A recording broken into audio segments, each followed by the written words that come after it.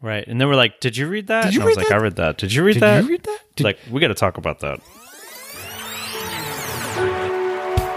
Hey, podcast listener, even if you are alone in your entrepreneurial journey, know that today, right now in your earbuds, you are joined by thousands of entrepreneurs from all around the globe seeking to grow better, more profitable, location-independent businesses. If you'd like to learn more about what we do and download our entire back catalog, check out tropicalmba.com.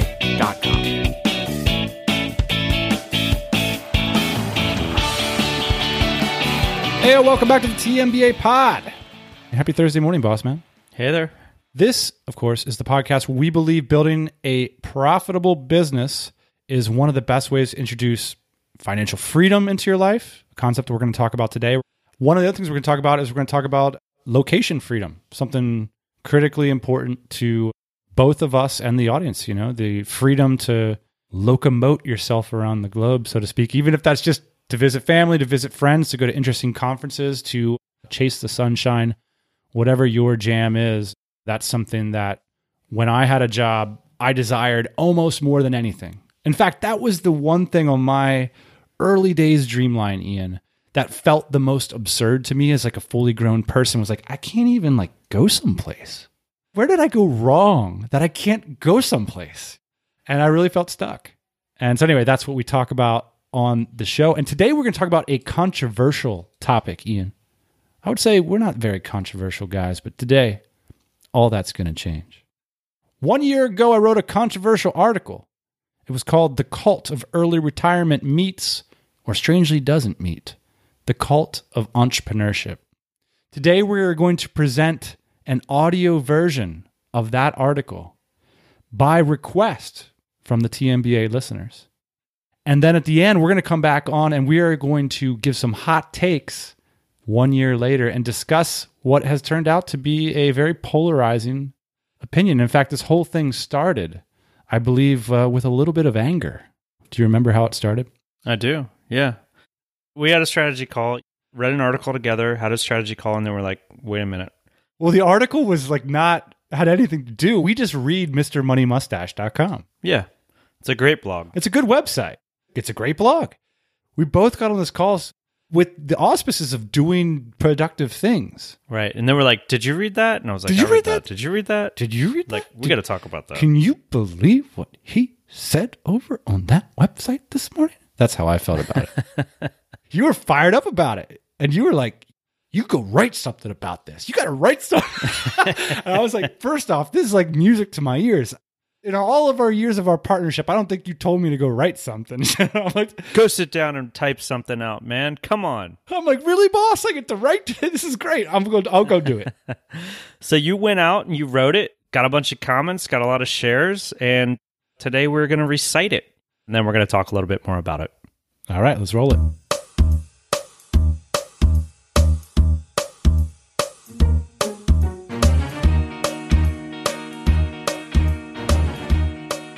The Cult of Early Retirement meets, or strangely doesn't meet, the Cult of Entrepreneurship. Very few words seize my attention like retire early. So it's no wonder that over the years, I found myself consuming a wide range of ideas from early retirement bloggers and financial gurus. Most emphasize the fundamentals, being frugal and saving money. They talk about making purchases mindfully, putting off short-term consumer highs for long-term financial freedom. Most of all, these writers warn us against going into debt. Debt, we all can agree, is the antithesis of financial freedom. And although I've read many of these writers, and some of my favorites include Early Retirement Extreme, Dave Ramsey, and Mr. Money Mustache, who we've also interviewed on this podcast, I've never really felt part of their tribe. Some of the specific suggestions they make sense, but their worldview never fully clicked with me. And here's where it gets a little religious. We've all been in a conversation with people who have different beliefs. Awkwardness and irritation can flood in as both sides catch themselves wondering, why are they kidding themselves? After all, we all agree on the facts, right? So how do we leap to such radically different conclusions? So this is how I feel about the early retirement crowd. We both want financial freedom, but how can they believe that saving money for decades is the optimum way to achieve it? So let's start with some of the facts that we agree on, okay? The path to early retirement begins something like this. Step 1, radically reduce your spending. Step 2, become debt-free, aggressively pay off all your loans, ideally your mortgage as well. Step 3, save as much as you can and invest those savings safely. So what's step 4? Can you guess what it is? I know my answer. I believe it religiously. So when I read these ideas, part of me is always waiting, nodding my head in anticipation for the big payoff. The argument has been clearly laid out. The facts are on the table. I expect we'll arrive together at step 4 with resounding confidence. After all, it's right after step number 3. For the retire early crowd, though, step 4 is a generally muddled affair. Early retirement extreme, for example, is awfully vague. Quote, I am reluctant to give specific investment advice on this blog. The reason is that unlike frugality and personal finance, which anyone can learn in a couple of months, investing properly takes at least a couple of years. Mr. Money Mustache is more resolute. In a popular article about attaining financial freedom, he declares that, quote, if you can save 50% of your take-home pay starting at age 20, you'll be wealthy enough to retire by age 37. Retiring at 37 sounds pretty good, but earning a good salary, paying taxes, living life, all while saving half of your income, that sounds daunting. And doing it for 17 straight years seems even more so. But I think it's fair to distill both of their strategies as something like this. Save, and then wisely invest those savings. And for me, that's pretty good, but it's not the answer. It's a nice rule of thumb, but I could never see it as a path to salvation. Occasionally, on a long walk, I'll imagine myself in conversation with readers of these early retirement blogs or Dave Ramsey podcast listeners. It goes something like this, like, okay, you want financial freedom, right? Yeah, of course. I've already started paying down my debt and putting aside savings. So now that you've got your financial life in order, what are you going to do with your time? Well, what do you mean? Well, according to Mr. Money Mustache, you need to save 20 to 30 times your living expenses to retire and live off the residual income. For me, that means I need to save well over $1 million. So how are you going to do that? Oh, well, we're going to live frugally. We're reducing down to one car and it's all paid off. And I imagine myself saying like, no. I mean, how are you going to earn the money in the first place? Oh, well, I'm going to continue with my career. I make $85,000 a year as an accountant. And maybe I'll get a raise in the coming years. And if we can live off of $30K a year, we can save $35K a year after taxes. And so I only need to do this, and you sort of, am I crazy that I'm having these like sort of absurd conversations in my head? But this is like my facepalm moment in these conversations. It's sort of the moment where it all breaks down. I think the philosophy itself breaks down. Because I believe that the reason we reduce debt and change our spending habits is not to stockpile salary, but to take control of an even more precious resource, our time. Once we do that, we can put it to good use sorting out the complexities of step number 4. Our time is so powerful, in fact, that we might even risk some of our savings to get more of it. But in the early retirement world, step number 4 is focused on saving, investing, long periods of stability, and good returns in the market. I imagine a stoic sort of endurance, simple living, a garden, staying in one place, avoiding major shakeups and medical emergencies, a do-it-yourself ethic to everyday and often very boring problems. I imagine many years of so-called gainful employment, all to make sure the plan stays on track. Because without the plan, without the earnings and the savings, there is no early retirement. But I can't relate. I've lived this plan, this religion, and in my experience, it's brutal on the mind and soul. Here's why. If you have to spend your days finding clever ways around consumer purchases, you haven't really won a battle that's worth winning. If I had stuck with this way of doing things, I probably would have found ways around consumer purchases and then broken down around year number 5 or something and gotten a brand new big-ass truck. So much for the plan. But since my experiments with the religion of early retirement, I've guzzled a different kind of Kool-Aid. To me, getting financially fit means treating your personal finances like a business, and that's steps number 1 through 3. They're the natural first steps to being enterprising.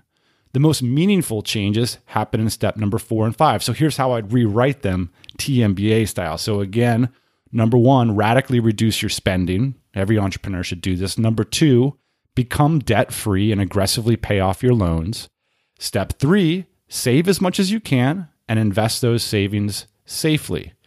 Step 4, here's where TMBA comes in, become an entrepreneur. Start or buy a business.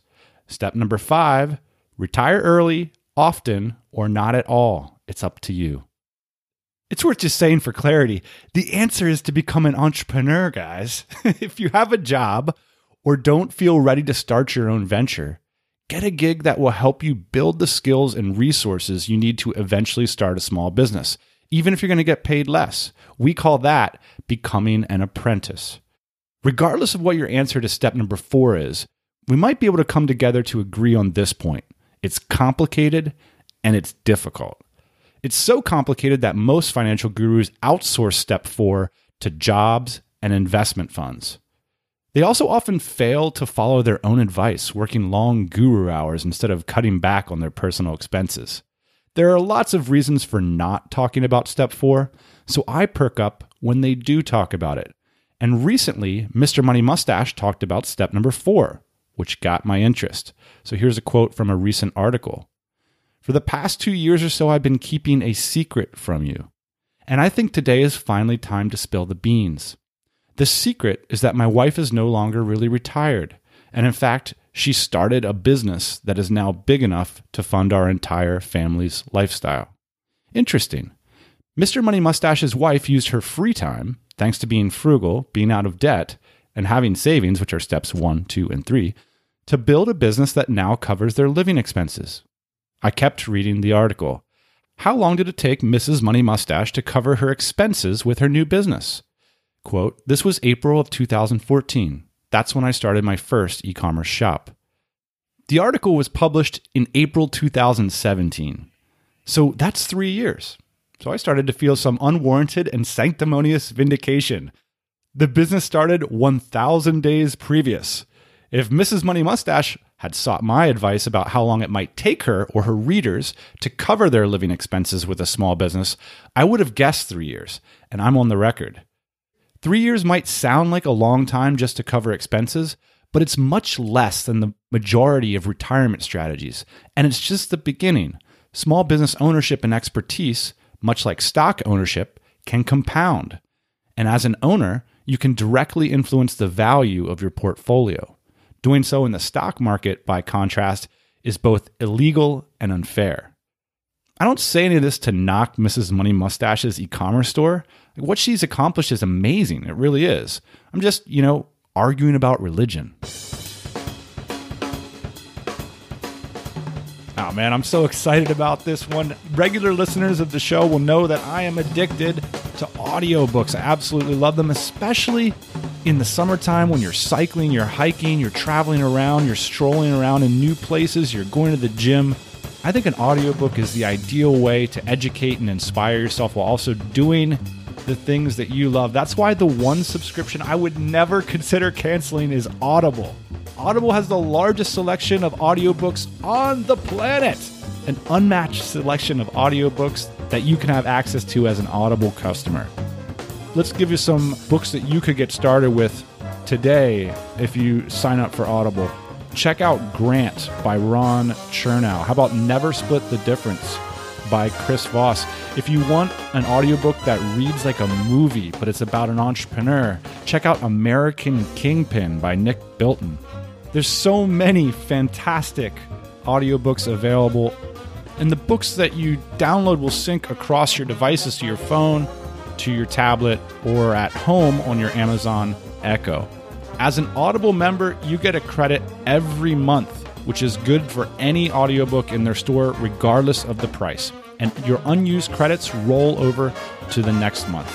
And if you didn't like the book you downloaded, no problem. You can exchange it, no questions asked. Plus, the books are yours to keep for good.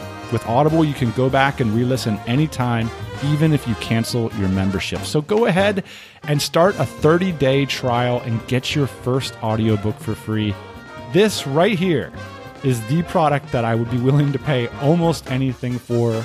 My favorite application on my mobile handset.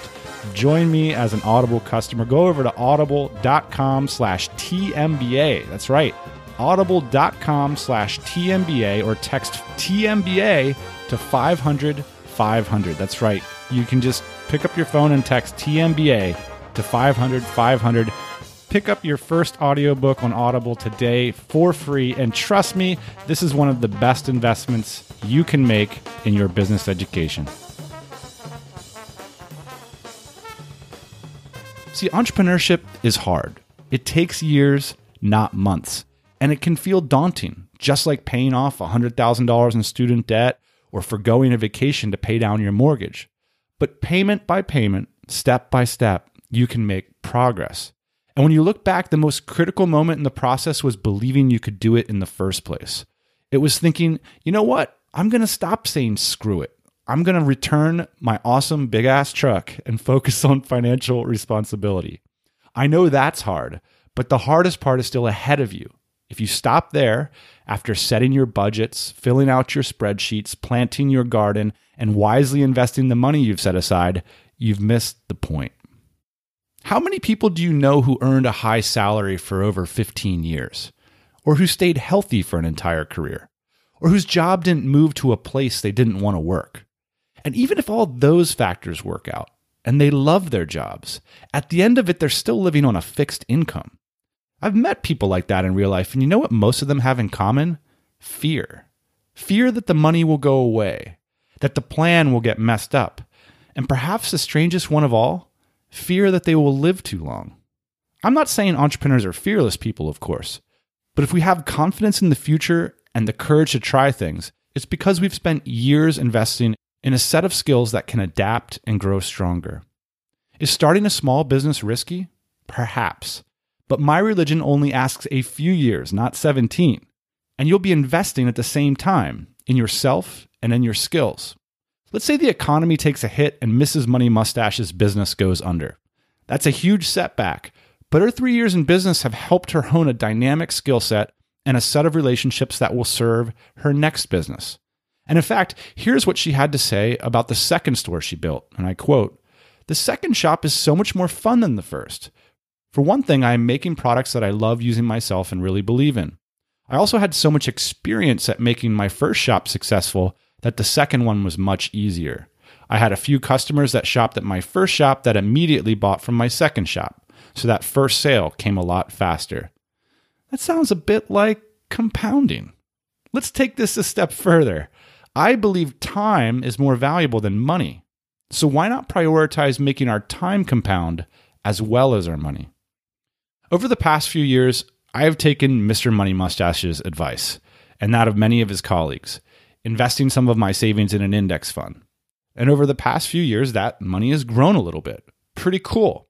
But those returns, even if they remain good for a decade, would pale in comparison to what I've achieved in my own small businesses. Those returns have been 30x in the last 8 years. I have effectively retired in less than a decade.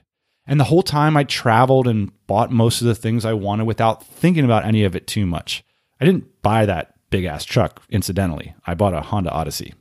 Both strategies have risk and won't work out for everyone. But Ian and I both believe that if the market could compound our money, why couldn't we compound it with our own effort? Why not be financially responsible and cut out the middleman? Perhaps my conviction here derives from a very basic issue. When I had a career, I felt powerless. I did my work according to the strange time frame set by society. I had little control over my physical location. I took a lot of abuse from customers. I moved my apartment when my bosses moved their office. I came to work when they said I should come to work. And when I had to go to the dentist, I worried that it would cause a problem, or worse, that it would impinge on the few weeks a year I had away from it all, my so-called holidays. For these and many other reasons, I'm always just a little bit suspicious when people insist that they actually love their 9 to 5. I've met so many people who have the best jobs I can imagine, and the reality is often something between it's okay and I'm stuck. Even rarer is the career person who's built equity in their work, relationships, education, and profession over decades, only to drop it all and go do something else to live off their savings. Those who truly love what they do and the people they do it with find it very hard to walk away. And if you do walk away, how much did you love it when you were doing it in the first place? I've also met a lot of self-made millionaires who have retired early. And here's the thing about them. They're almost never people who hit it big. Instead, they're those who have worked on their business year after year. That small store eventually becomes a bigger one. When I ask these early retirees about how they made their money, how they take Wednesdays or entire months off, the answer almost always boils down to, I started a small business. But maybe the popularity of early retirement blogs will change all that. And perhaps I can only see the cases that confirm my beliefs. At the end of the day, the early retirement crowd and I aren't so different. We're like alternative sects of the same religion. The facts are the same. Be smart about your money. If you drive an entrepreneur mobile. Find financial and personal freedom.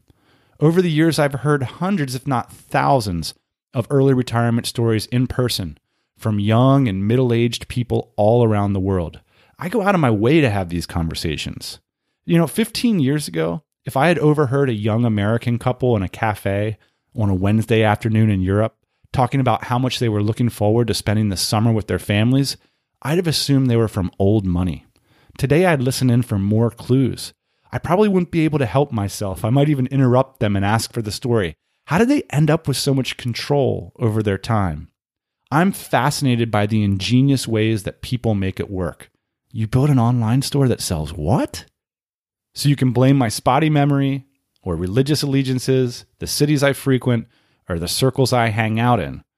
But for all the retirement stories I've heard, this one, we paid off our debt, built winning careers we loved for just over a decade, quit, and now we're going to live off the interest indefinitely, would count as one of the most unique yet.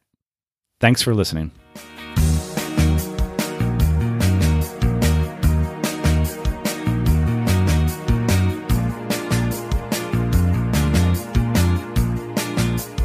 Ian, surprisingly difficult to read things. I'll tell you what, it's sort of like gymnastics for the mouth. And I had to call you to clarify how to pronounce your last name. It's like, dude, really? All right, Ian. So we are going to post this podcast at tropicalmba.com/retirement cult. If you want to weigh in, give us some ideas, tell us we're smart, tell us we're dumb.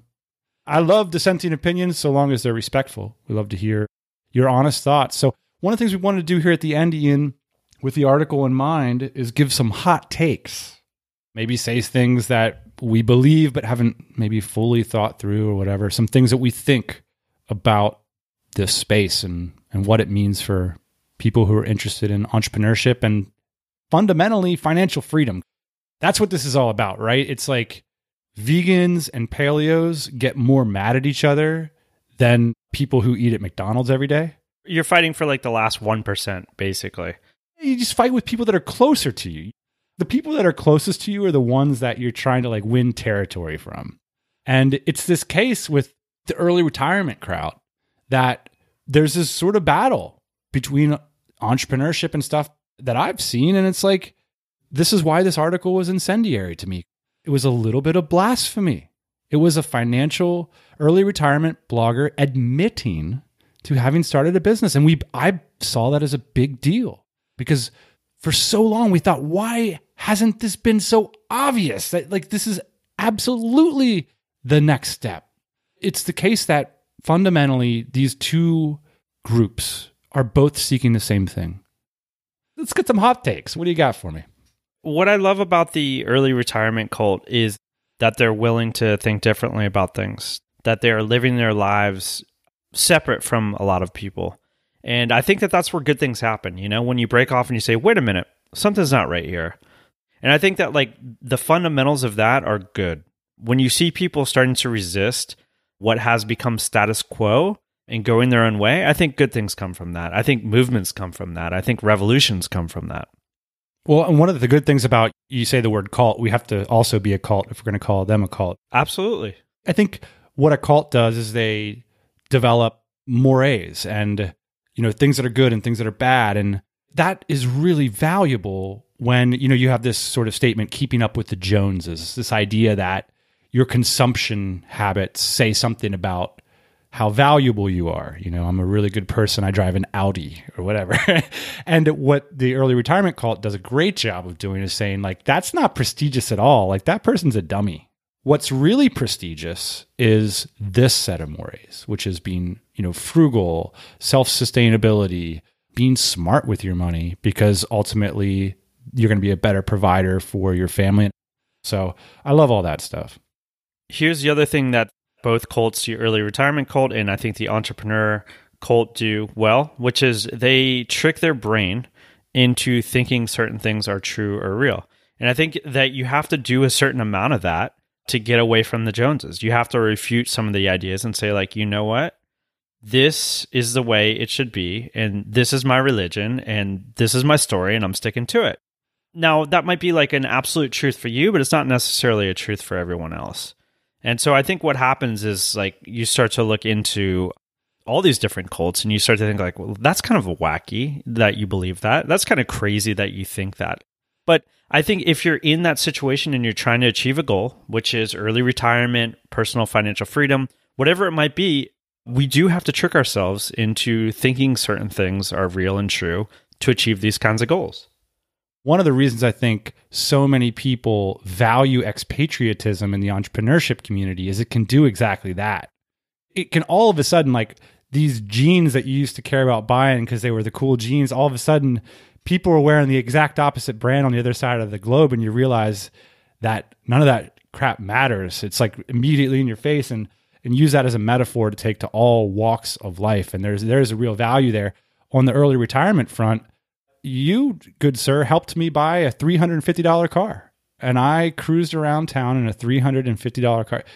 I still to this day, I think the crappiest car I've ever seen anyone driving. It was a baptismal moment for me. It was almost like this idea of, I valued it in the end because I was like, hey, it doesn't matter. Like, it just doesn't matter.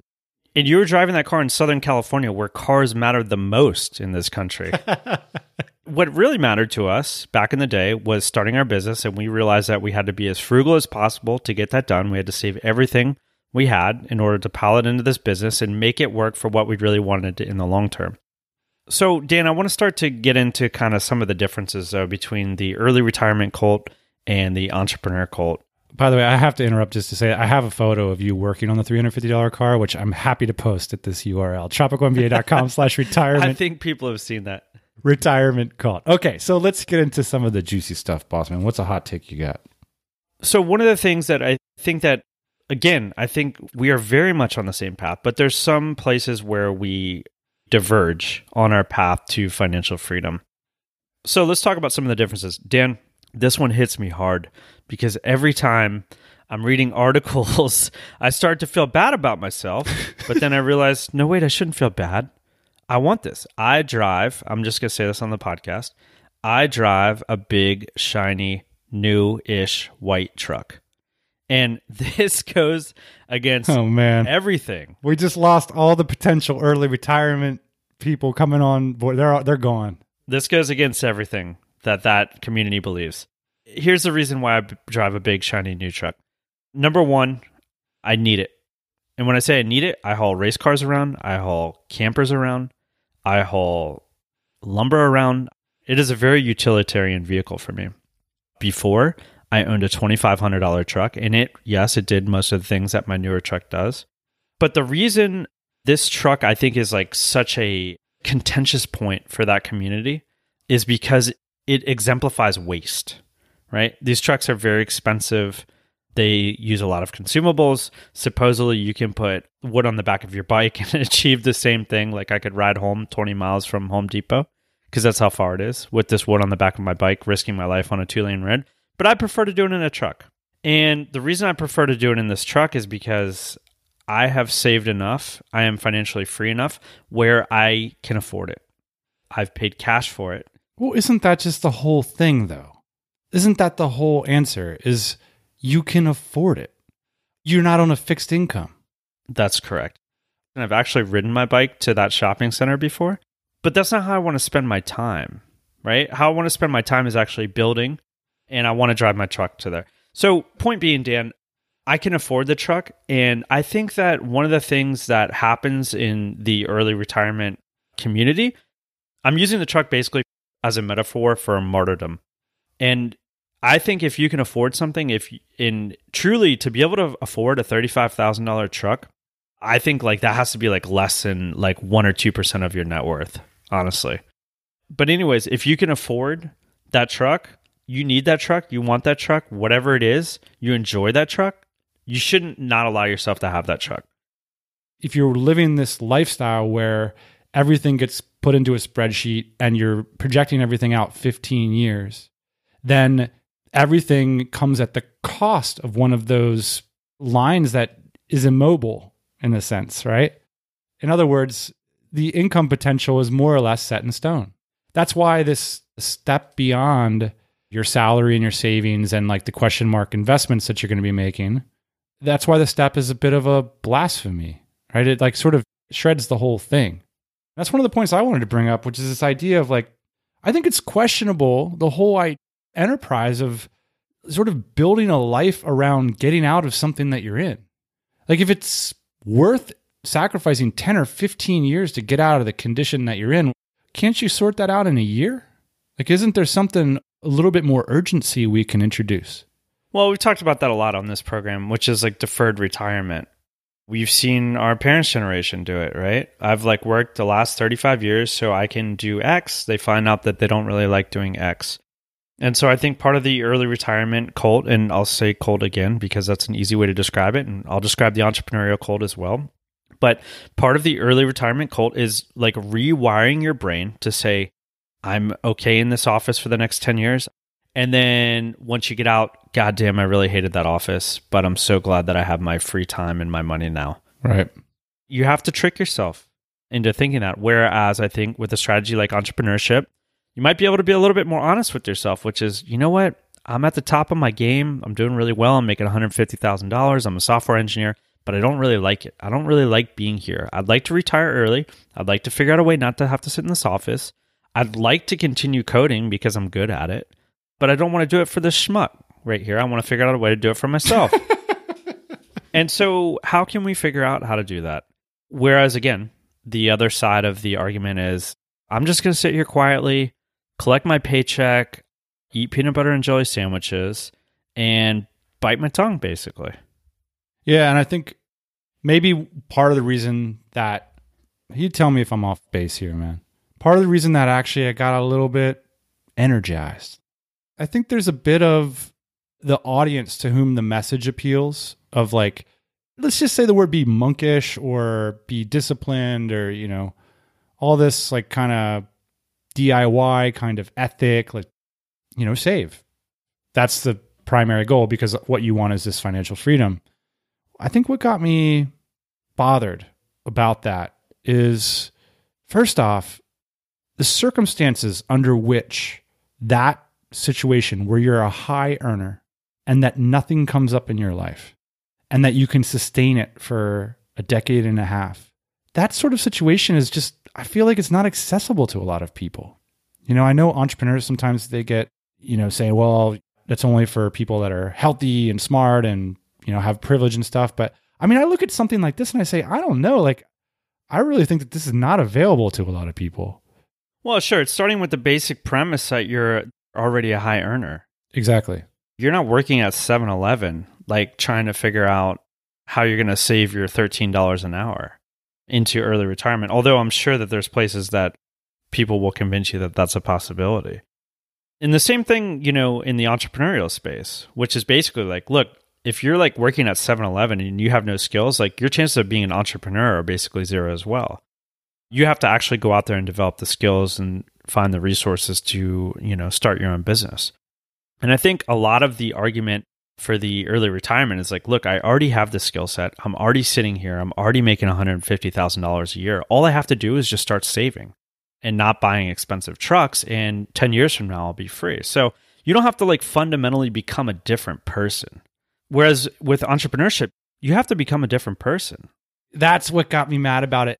It's the weird combination of it not being that accessible, number one. Number two, my spidey sense that it doesn't work out for a lot of people. Like one life shakeup and the whole thing's in disarray, whether it's career, health, mobility, economy, you name it. So instead of telling people a more truthy truth, which is like, hey, maybe like you do need to like take a next step and you need to evolve and you need to become a little bit more enterprising. Life isn't a spreadsheet. Let's not trust that 15 years is going to work out the way Microsoft Office says it's going to work out. Why don't we figure out a way to adapt to change, to make the pie a little bit bigger? And by the way, to have a little bit of fun and to get out of this thing a little bit earlier that we're so bummed about being in. That might be an unfair characterization for a huge part of the community. Look, like we said at the beginning, I'm all about being frugal. I'm all about being smart with money. I just don't think it's the answer. I do not think it's the answer if you want to retire early. I think I've, made it clear in the piece that I just disagree. I flat out disagree that that's the answer. And I think that's when all of a sudden you read a blog post that says, oh, we actually started a business 2 years ago. And actually, like a lot of the investments that have worked out for us kind of look like a business, but we don't really call it a business because it was an investment. And now it's like, okay, well, we're really gesturing towards this skill set called, the enterprising skill set, the entrepreneurial skill set. That's a critical piece to all of this. Well, it certainly is once you start to get a little money, because if you're not managing that money properly or those assets properly, it can disappear, right? So you do have to become enterprising if you build up this nest egg and you are able to retire. You have to figure out a way to make it work. Again, Dan, I think that there's so much crossover in my life personally in the two communities. Like, I build things. I'm very resourceful. I don't like to pay people. You collect rainwater, man. I collect rainwater. I put those tanks out there myself, things like that. So there's a ton of crossover between wanting to do things yourself because I'm genuinely interested in learning those skill sets. I'm also genuinely interested in saving money. Like, I do things for a percentage of what other people do because I know how to work on my own cars, lets me go racing. I know how to work on my own house, all these things. So there's like tons of crossover between myself personally, Dan, and that community. 100%. But where it starts to break down for me is, again, something that you mentioned, which is having fun and buying the things that you want because you can afford them. Or to take a life-changing vacation with the family to some place that you're passionate about, that you really want to learn about. Whatever it is that you want to spend money on, if you have afforded yourself that opportunity, if you have done all the things right, like you're not in debt and you've saved, I do think that you should enjoy yourself. Because like you said earlier on, life is not a spreadsheet. And I think that we all want the same thing, which is health, wealth, personal financial freedom, autonomy, things like that. You do not at the same time, Dan, have to deprive yourself of some of the pleasures in life that cost money. My parting shot is, I think there's definitely like a aesthetic. Obviously, like I'm a big traveler. I love the cars with you, all that kind of stuff. So there's an aesthetic difference that I have with this community, but really my problem is a lot more theoretical. So my parting shot is I'd be willing to test this thing out. I mean, I don't think there's a data on this, but this part of the reason it's such a religious argument, Ian, is like, I truly believe that if you want to retire early, that taking that next step and investing money in the enterprising skill set, in the entrepreneurial skill set, is the best investment you can make. I believe that deep into my soul. And like I said in the article, my experience backs that up. Like, I meet people that are functionally retired all the time. By the way, like, retirement looks a lot different than what it's described at in the early retirement community. So I think we have a track record to hold up. Like, I would love to go to some debate. I would love to just show the track record. Like, look at this. Like, come to our event next weekend. 25% of these people are functionally retired. What are you guys talking about? The whole concept is, as far as I can understand, is seated on you as an individual or you as a family being high earners, $100,000, $300,000, whatever it might be. Isn't it the case that our strategy is too? I think it absolutely is. Like, to achieve financial freedom and to retire, you have to at some point in your life become a high earner. But I do not think that you have to start a high earner. When we first started our business, we were making like $15 an hour. But what I'm saying is, like, you have to bounce back when things change. And that's my problem with the spreadsheets, is that you're investing so much in what I think is fundamentally a fragile strategy. one stock market turn, one career change, one health change. And entrepreneurship is a insurance policy against these things. And that's what I'm arguing. That this is actually more effective because life happens, because life isn't a spreadsheet, because you probably won't have the same high earning salary for 15 plus years. Right. Look, enough of what we think. We want to know what you think. Check us out at tropicalmba.com/retirement cult. This was a good one. This was fun. Yeah. Let's do it again. Let's do it again. And I'd like to invite anybody that's actively living this life onto this show too.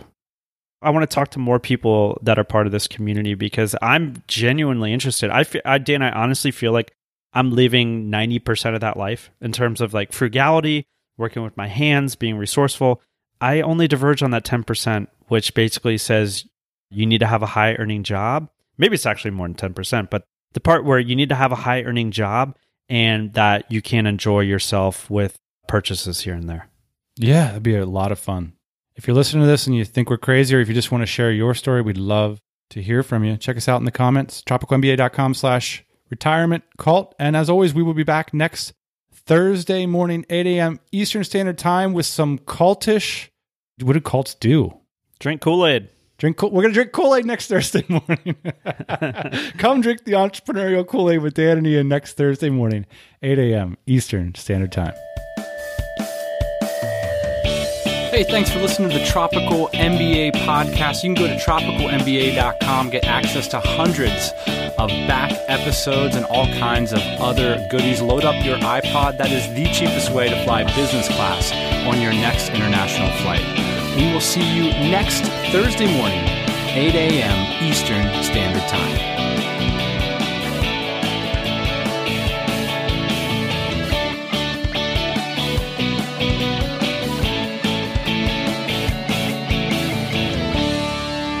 Daddy.